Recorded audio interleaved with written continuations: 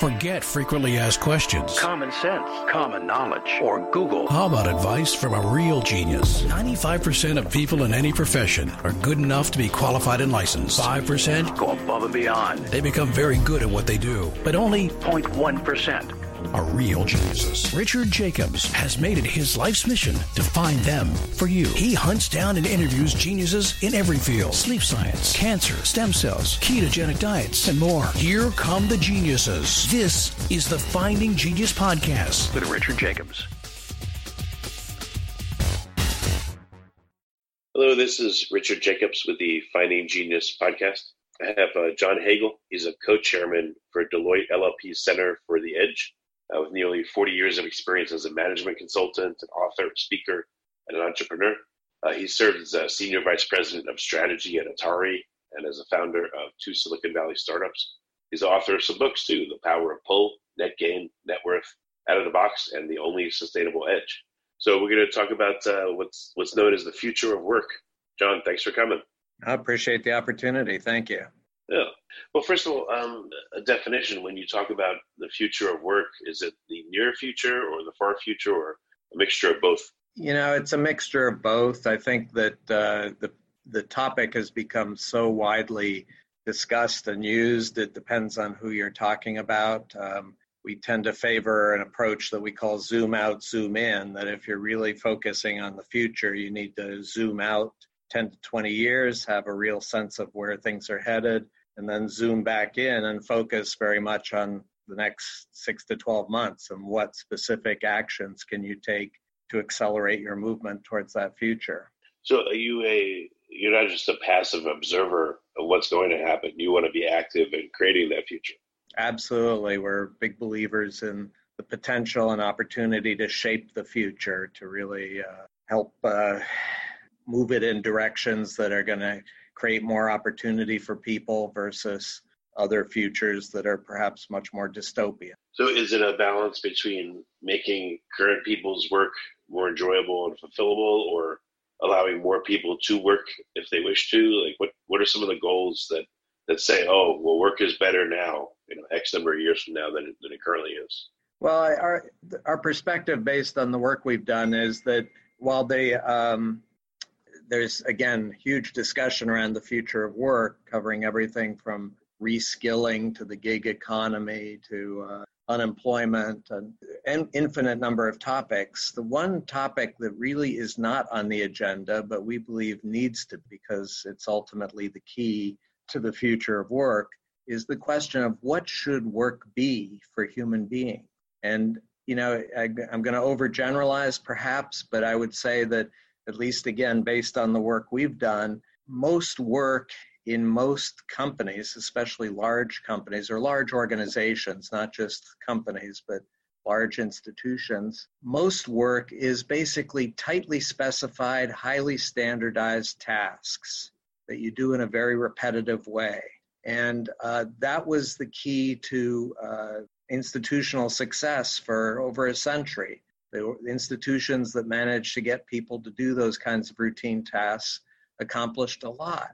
The challenge we see right now and the opportunity is that, frankly, if that's what work is, machines can do that so much better than we human beings can. Routine, tightly specified tasks, machines do that without getting distracted, without making mistakes, without getting sick.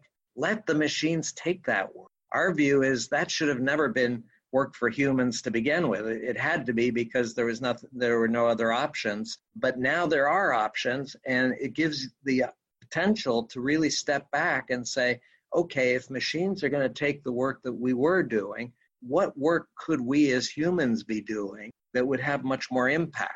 And again, at a high level, we focus on what we call redefining work and really focusing everyone in an organization on addressing unseen problems and opportunities to create more value wherever they are in the organization. And our view is there's infinite potential to create more value. The problem is workers have just been so consumed with those routine tasks, they haven't even seen the problems and opportunities, much less address them. Now they can do that. And that's something that we as humans should be doing, and I think will be much more fulfilling work than the work we've been doing in the past. Any great case studies that you've been involved in or you think are great examples of this shift and what happened? Yeah, I should say that all our work, all our research is based on case studies. So if anyone listening to this is interested, they should definitely go search for the Center for the Edge, and we publish all our research reports. They're freely available. The case studies are all in there.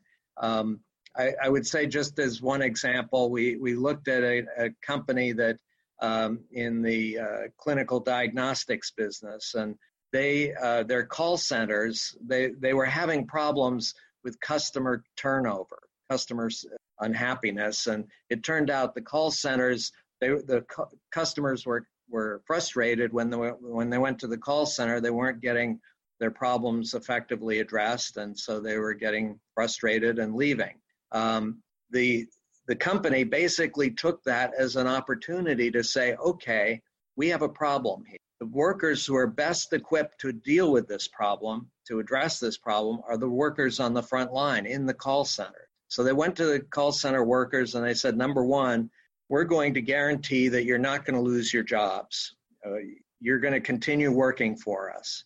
But your first assignment is to figure out how to get technology to take over more and more of the routine tasks that you're doing and those routine scripts that you've been following in your call center work, and get that handed off to the machine. Have websites that can be much more effective in answering those kinds of routine customer questions. And that will free you up as call center operators to really focus on the challenging problems, unforeseen problems and questions that the customers have. And then they organize the workers into pods, small groups, where they could problem solve together and help each other get to better and better answers to the questions that had not been anticipated from the customer. Bottom line, customer satisfaction significantly increased. Worker satisfaction significantly increased because finally they were doing things that really made a difference versus just following the script. So did their jobs change to different jobs, or what was the long-term impact? Well, the job was still a call center operator, but the job was very different in the sense that it was no longer the routine questions that, the scripts could answer. It was really focusing on the questions that customers were asking that nobody had seen before or heard before, being creative about how to respond to those questions. How much of their jobs, on average, were they able to automate that they didn't have to do anymore? It's hard to quantify. I'd say probably around 80% of the work they were doing could be automated, that they had been doing. But now, again, that's tremendous. It freed them up to really invest the time and effort on the questions that really mattered, the non-routine questions. If given the chance, do most workers want to do this, or, is there a big section of workers that just wants to show up and do the minimum and get paid, and they don't care even if you offer them this opportunity? I think I get the pushback a lot that, some of us are capable of being creative and problem solvers, and it's fine, but most of us just want to be told what to do. I actually believe we as human beings all want to make a difference that matters, that's unique to us. And I look at examples like the one I just gave. A famous one that's been talked about for decades now is what Toyota did in their manufacturing operations with their frontline factory workers, where they redefined the work and said, yeah, you have some routine tasks you have to do. It's an assembly line, but your real job is to identify problems and solve those problems as soon as you see them. And if you can't solve the problems, we'll give you a cord, you pull it, we'll stop everything, we'll swarm you with a team of people to help you solve that problem, and you'll be a hero for having solved the problem.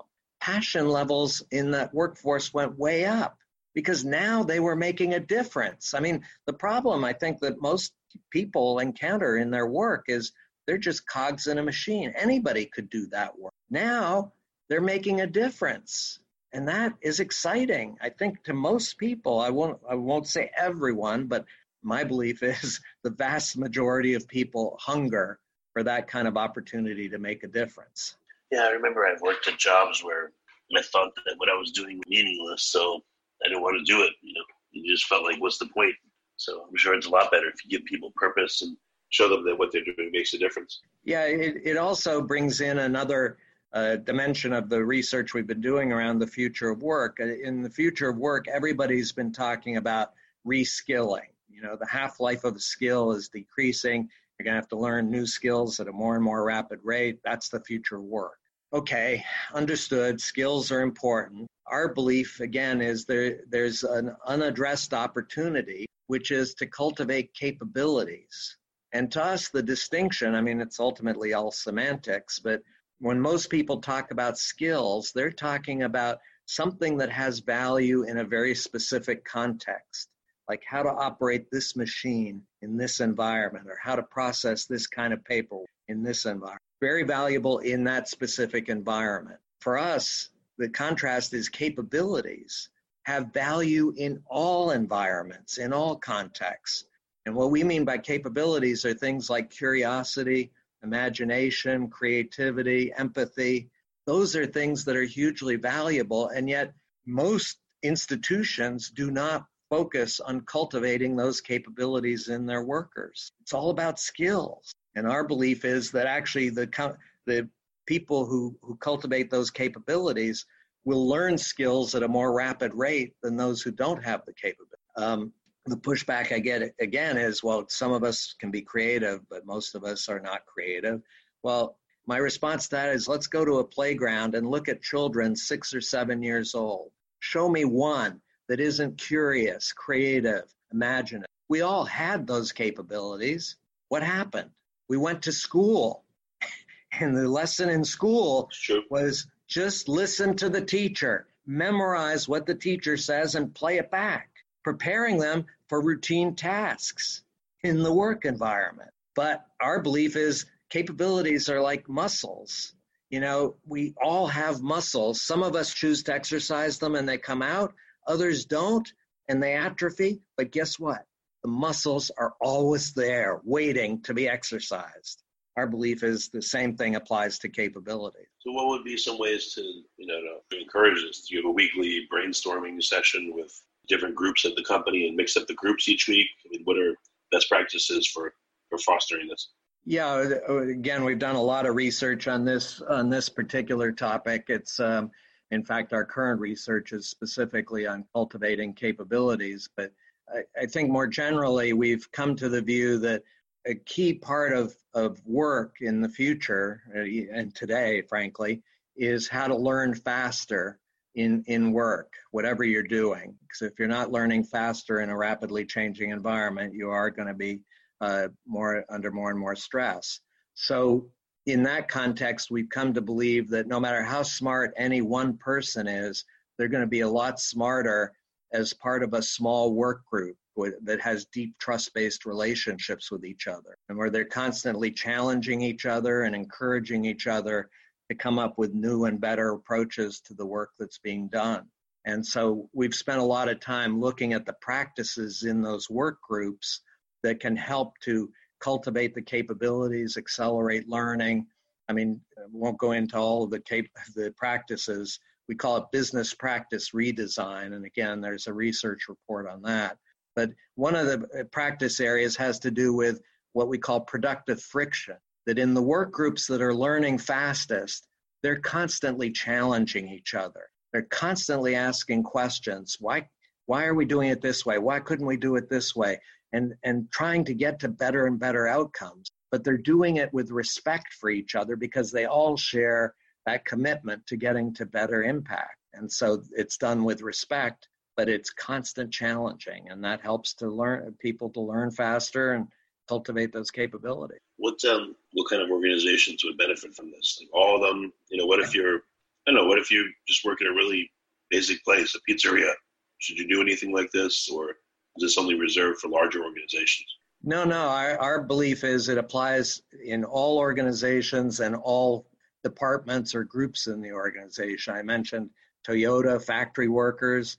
Another example, there's a company, a tomato processing company, one of the largest tomato processing companies in the U.S., but not a huge company.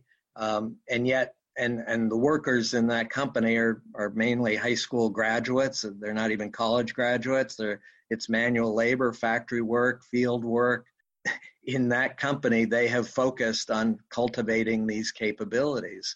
And in all parts of the organization, in the factory, in the field, everywhere, their belief is in a rapidly changing world, we are constantly encountering these new problems or opportunities to create more value. I'll just give another piece of data from the research we did. We looked in large companies in a broad range of departments in those companies, and we found that on average, the headcount, the people in those departments were spending somewhere between 60 to 70% of their time on what we call exception handling. It was things that weren't anticipated, that weren't part of that process that had been defined with the process manual and where the scripts existed. And they were scrambling to try to figure out, what do I do? And viewing it as a distraction, as a problem, because their goal was to get back to the assigned tasks. And so our view, again, is that in a rapidly changing world, exceptions are going to proliferate everywhere. And all workers should have the opportunity to not only see them, but address them and have more impact. So getting back to the future of work, what do you think it will look like? Is it just going to be, companies paying attention to the emotional well-being, the intellectual well-being of their employees and having them work on systems and improving their own jobs and their own lot, or is it going to be something different?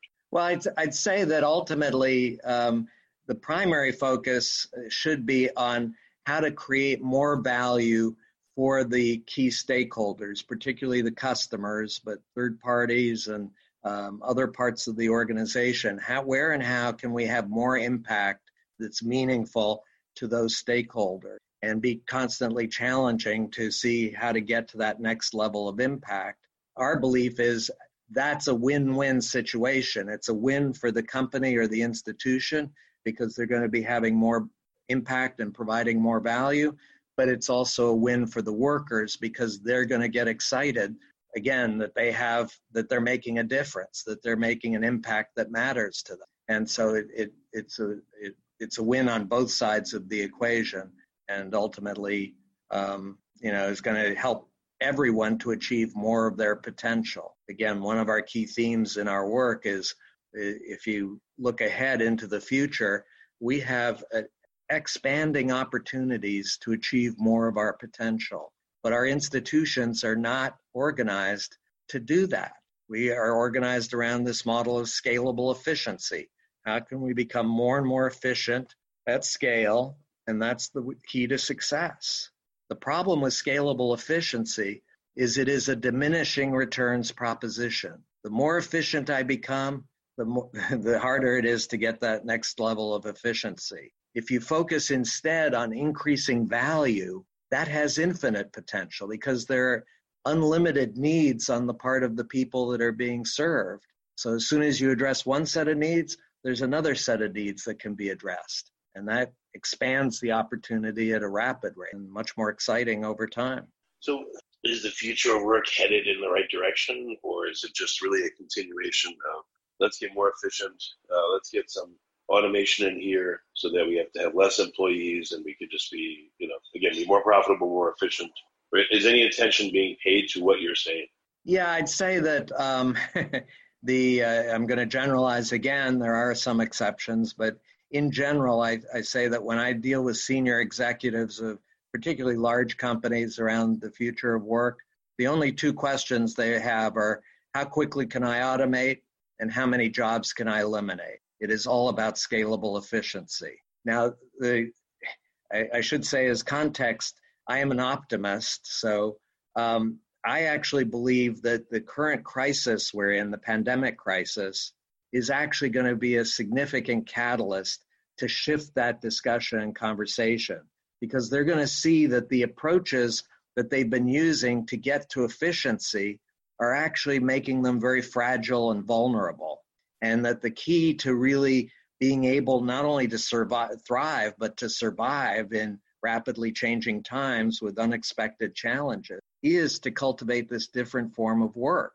And that's going to be, I don't want to underestimate the challenge of making that shift, but at least I think there's going to be more and more motivation, because I think we're seeing right now that the so-called efficient institutions that we've built are actually not very effective in dealing with unexpected challenges. What do you think will be, either due to your intervention or not, what do you think are going to be the effects of, the current shutdown and, in general, the changing nature of work and automation and, smart systems and everything? What does the world look like in terms of work in the next, year, and then in the next maybe 20 years? No, well, there's no question. We're in a challenging time, and the recovery is going to require a significant effort, and a lot of it hinges on how quickly the consumers come back and really are wanting the products and services that they had purchased in the past. And so the adjustment phase is going to be challenging. But I do think that in the end, this is going to be a catalyst to help institutions to thrive, because if they're more focused on how to deliver more and more value back to the customer that they're serving and the third parties and communities they're in, that's going to benefit everyone. And that's going to lead to much healthier economy and society over time that will be much more not resilient. I don't like the word resilient, but much more effective in responding to both challenges and opportunities emerging at an accelerating rate. Any companies that you worked with that just they blew your mind in what they're doing, and you're like, wow, this is crazy. This is really great? No, well, I can't go naming specific companies, but I will say I mentioned the tomato processor. That blew my mind in the sense that, again, it's a very traditional business. It's workers who are essentially manual labor. It's not knowledge workers sitting in offices with college degrees or PhDs, but every one of those workers were excited about the opportunity to make a difference, because they were given not only the latitude and permission, but the encouragement to really find problems and opportunities that needed to be addressed and addressing them, not just seeing them, but acting on them and having impact and learning from that impact. Right. And then, all right, last question. When people say, oh, machines are going to take our jobs, quote unquote, what do we do? What's your answer to that? You've already given it, I guess, by, elevating people that work within organizations. But, when you run into that, what else do you say? Yeah, I certainly understand that. And I think many people understand that our institutions today are driven by that model of efficiency, and that jobs are increasingly at risk because the key objective is just to eliminate jobs, versus, again, the notion of focusing on opportunities to create more value. And I think that while it's understandable that there's that fear of job loss, that there is an opportunity to head in a very different direction. And our belief is the institutions that make this shift, that shift to redefining work and cultivating capabilities and focusing on delivering more and more value to the stakeholders, are going to be the ones that thrive in the future. And the ones that hold on to that efficiency model and just focus on cutting jobs, they're going to marginalize themselves out of business. So yes, in the short term, there may be some job loss driven by those kinds of institutions. But in the end, the institutions that are going to thrive and grow are going to be the ones that make this transition and redefine the work and create an environment for workers that's going to be much more stimulating and satisfying than the ones they have today. Yeah, automation's okay, but it's just, it's not human, and it's just mediocre at best. It seems like you always need a human layer on top of any automation to make things a lot better. And even at McDonald's, I remember there was one where they put in these big kiosks that you can order from, and the people just handed you the food. But at least if there's a problem, you could talk to a person and say, hey, the French fries are all burned, or whatever it is. Especially remotely, automation, I don't know, there's no humanness to it. There's no exceptions to it. It's just cold and dead, and again, mediocre. It doesn't do a great job. Yeah, so I can see a company that has a human element to it would be far superior. Absolutely. And I will say one of my favorite quotes is from the painter Pablo Picasso. Many decades ago, he made the observation that computers are useless. He said, all they can do is provide you with the answers. And it was kind of interesting because if you reflect on that, what he was saying was what's really valuable and important are the questions. What are the questions that matter? And yes, the machines can help us provide the answers, but it's seeing the question and focusing on the question that becomes the real value add. And again, our belief is that's where humans, again, with curiosity, we are naturally questioning. I mean, again, as children, certainly, and some of us continued that into our adulthood, but all of us have the capability of cultivating that again and being much more focused on what are the questions that matter. So what's going to be your role, or what is your role now? What are you doing in the future of work? Well, we're continuing to do work, our research work. We have pursued research in this broad topic. Our charter for the Center for the Edge is to to identify unseen opportunities for CEOs that should be on their agenda but are not, and to do the research to persuade them to put it on the agenda. So we do the research, then we actually work on building awareness. We go out and speak at conferences, write, we host meetings where we introduce the perspectives and the opportunities. Then we work to build alignment among executives so they converge around the opportunity and then act on it. And we work with them to as coaches and counselors on acting in ways that can get more and more impact, and how to learn from that action, not just take action, but to learn and get better and better with the impact. Well, very good, John. What's the best way for people to engage with you? Should they start with your books, or where can they go? Many options. I've written many books. The most recent one was The Power of Pull. Would certainly encourage anybody who's interested to read that book. I'm very active on social media, LinkedIn, Twitter, Facebook. You can find me there. I post a lot on those. I have a blog at johnhagel.com, and then the Center for the Edge website has all our research reports. So many ways to reach out. Okay. Well, very good. John, I'm glad you're thinking about this stuff and working literally to make people's working experience in their lives better. So thank you for coming on the podcast. Well, thank you. I appreciate the interest and hope to continue the conversation with some of the people hearing the podcast for sure. You've been listening to the Finding Genius podcast with Richard Jacobs.